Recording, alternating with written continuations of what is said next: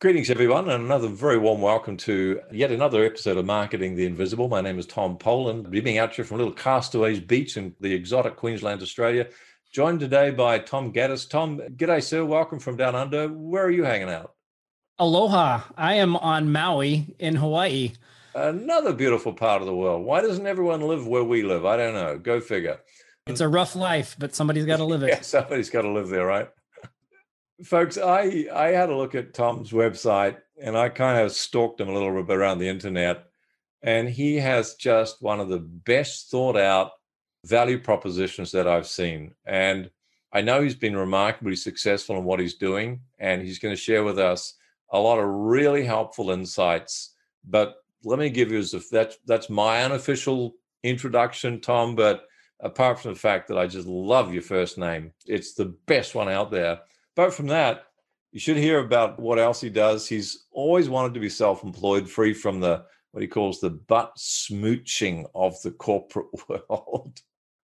But, kind of wanted to be the master of your own destiny, right? And live the dream, the entrepreneurial dream.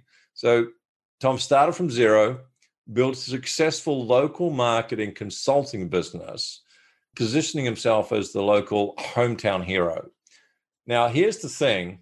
It was so successful that now what he's doing is teaching other people how to do the same thing. So brings us nicely, Tom, to the title of our interview, which is Becoming a Hometown Hero. And you're going to tell folks how to do that in less than 7 minutes. Our time starts now. Tell us, who is your ideal client? So my ideal client are agency owners, freelancers, people looking to build a business in their local area, helping other local business owners either with their marketing or get the more exposure to what they're doing. Terrific. Thank you, sir. 6.5 minutes left. Tell us about the problem you solve. I imagine it's probably feel like this the world's best kept secret. They got a great product or service, but where are all the people banging the door down? So tell us more about what is it specifically that you help them with? Yeah. So specifically, we help like the agency owners, the freelancers bring in more qualified prospects, right? That tends to be the number one issue most people have when they want to start a business like this is like, how do I get out there? Yep. Yeah. That's how we do it. So you solve the problem of not having this consistent flow of clients that are happy to pay the money that people need to sell the product or services. So question 3 is, what are some of the typical symptoms that people who have this problem are going to be experiencing? Now, clearly, they're not enough sales, but what else do you think is going on in their business or their life that would kind of give them the heads up that they should go to your website and check you out a bit more?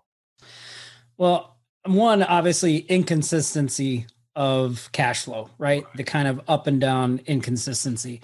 But I think another thing is maybe just feeling stuck, like they're not really sure where to turn, where to start. And they're kind of forcing sales on potential prospects, right?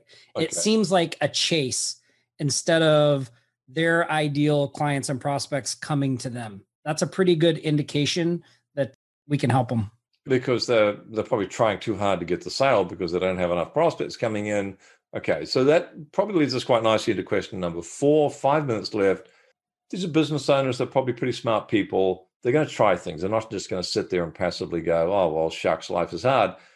But they might make some mistakes before they find your solution. So tell us about some of the common mistakes that these folks are making before they find your solution. Typically, they're doing a lot of outreach themselves, right? Like they have to physically go chase their prospects instead of attracting them to their, what I like to call their sphere of influence. So and that, I guess, is quite time consuming. A lot of personal inertia has to be overcome and so on. Okay, cool. So that sets the scene pretty well. Let's get on to how we're going to help them. Question number 5, 4 minutes left. What's one valuable free action that someone listening to this could take that's going to move them a step closer to solving the problem? Not the whole thing, but just a step they can move ahead with. Sure. So I think the first step is realizing that you don't have to go big right out of the gate. I think a lot of agency owners and freelancers think they need this big national presence. They need to be this big corporation.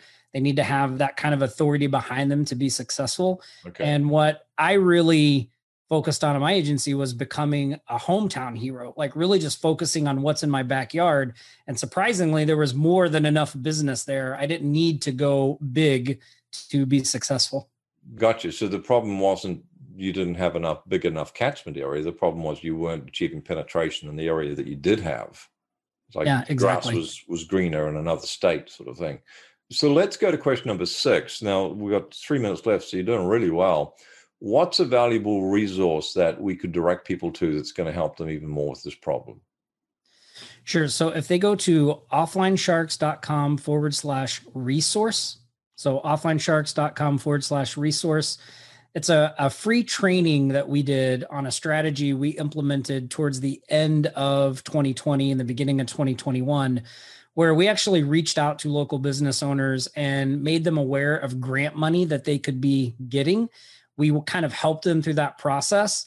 And then as a result of that, we brought in just a little over 250 grand in revenue to our agency, because when they got the grant money, they turned around and hired us to help them with their marketing and getting the word out. Oh, you clever thing, you. All right. So that's offline, OFF, sharks.com/resource. Thanks for that, Tom.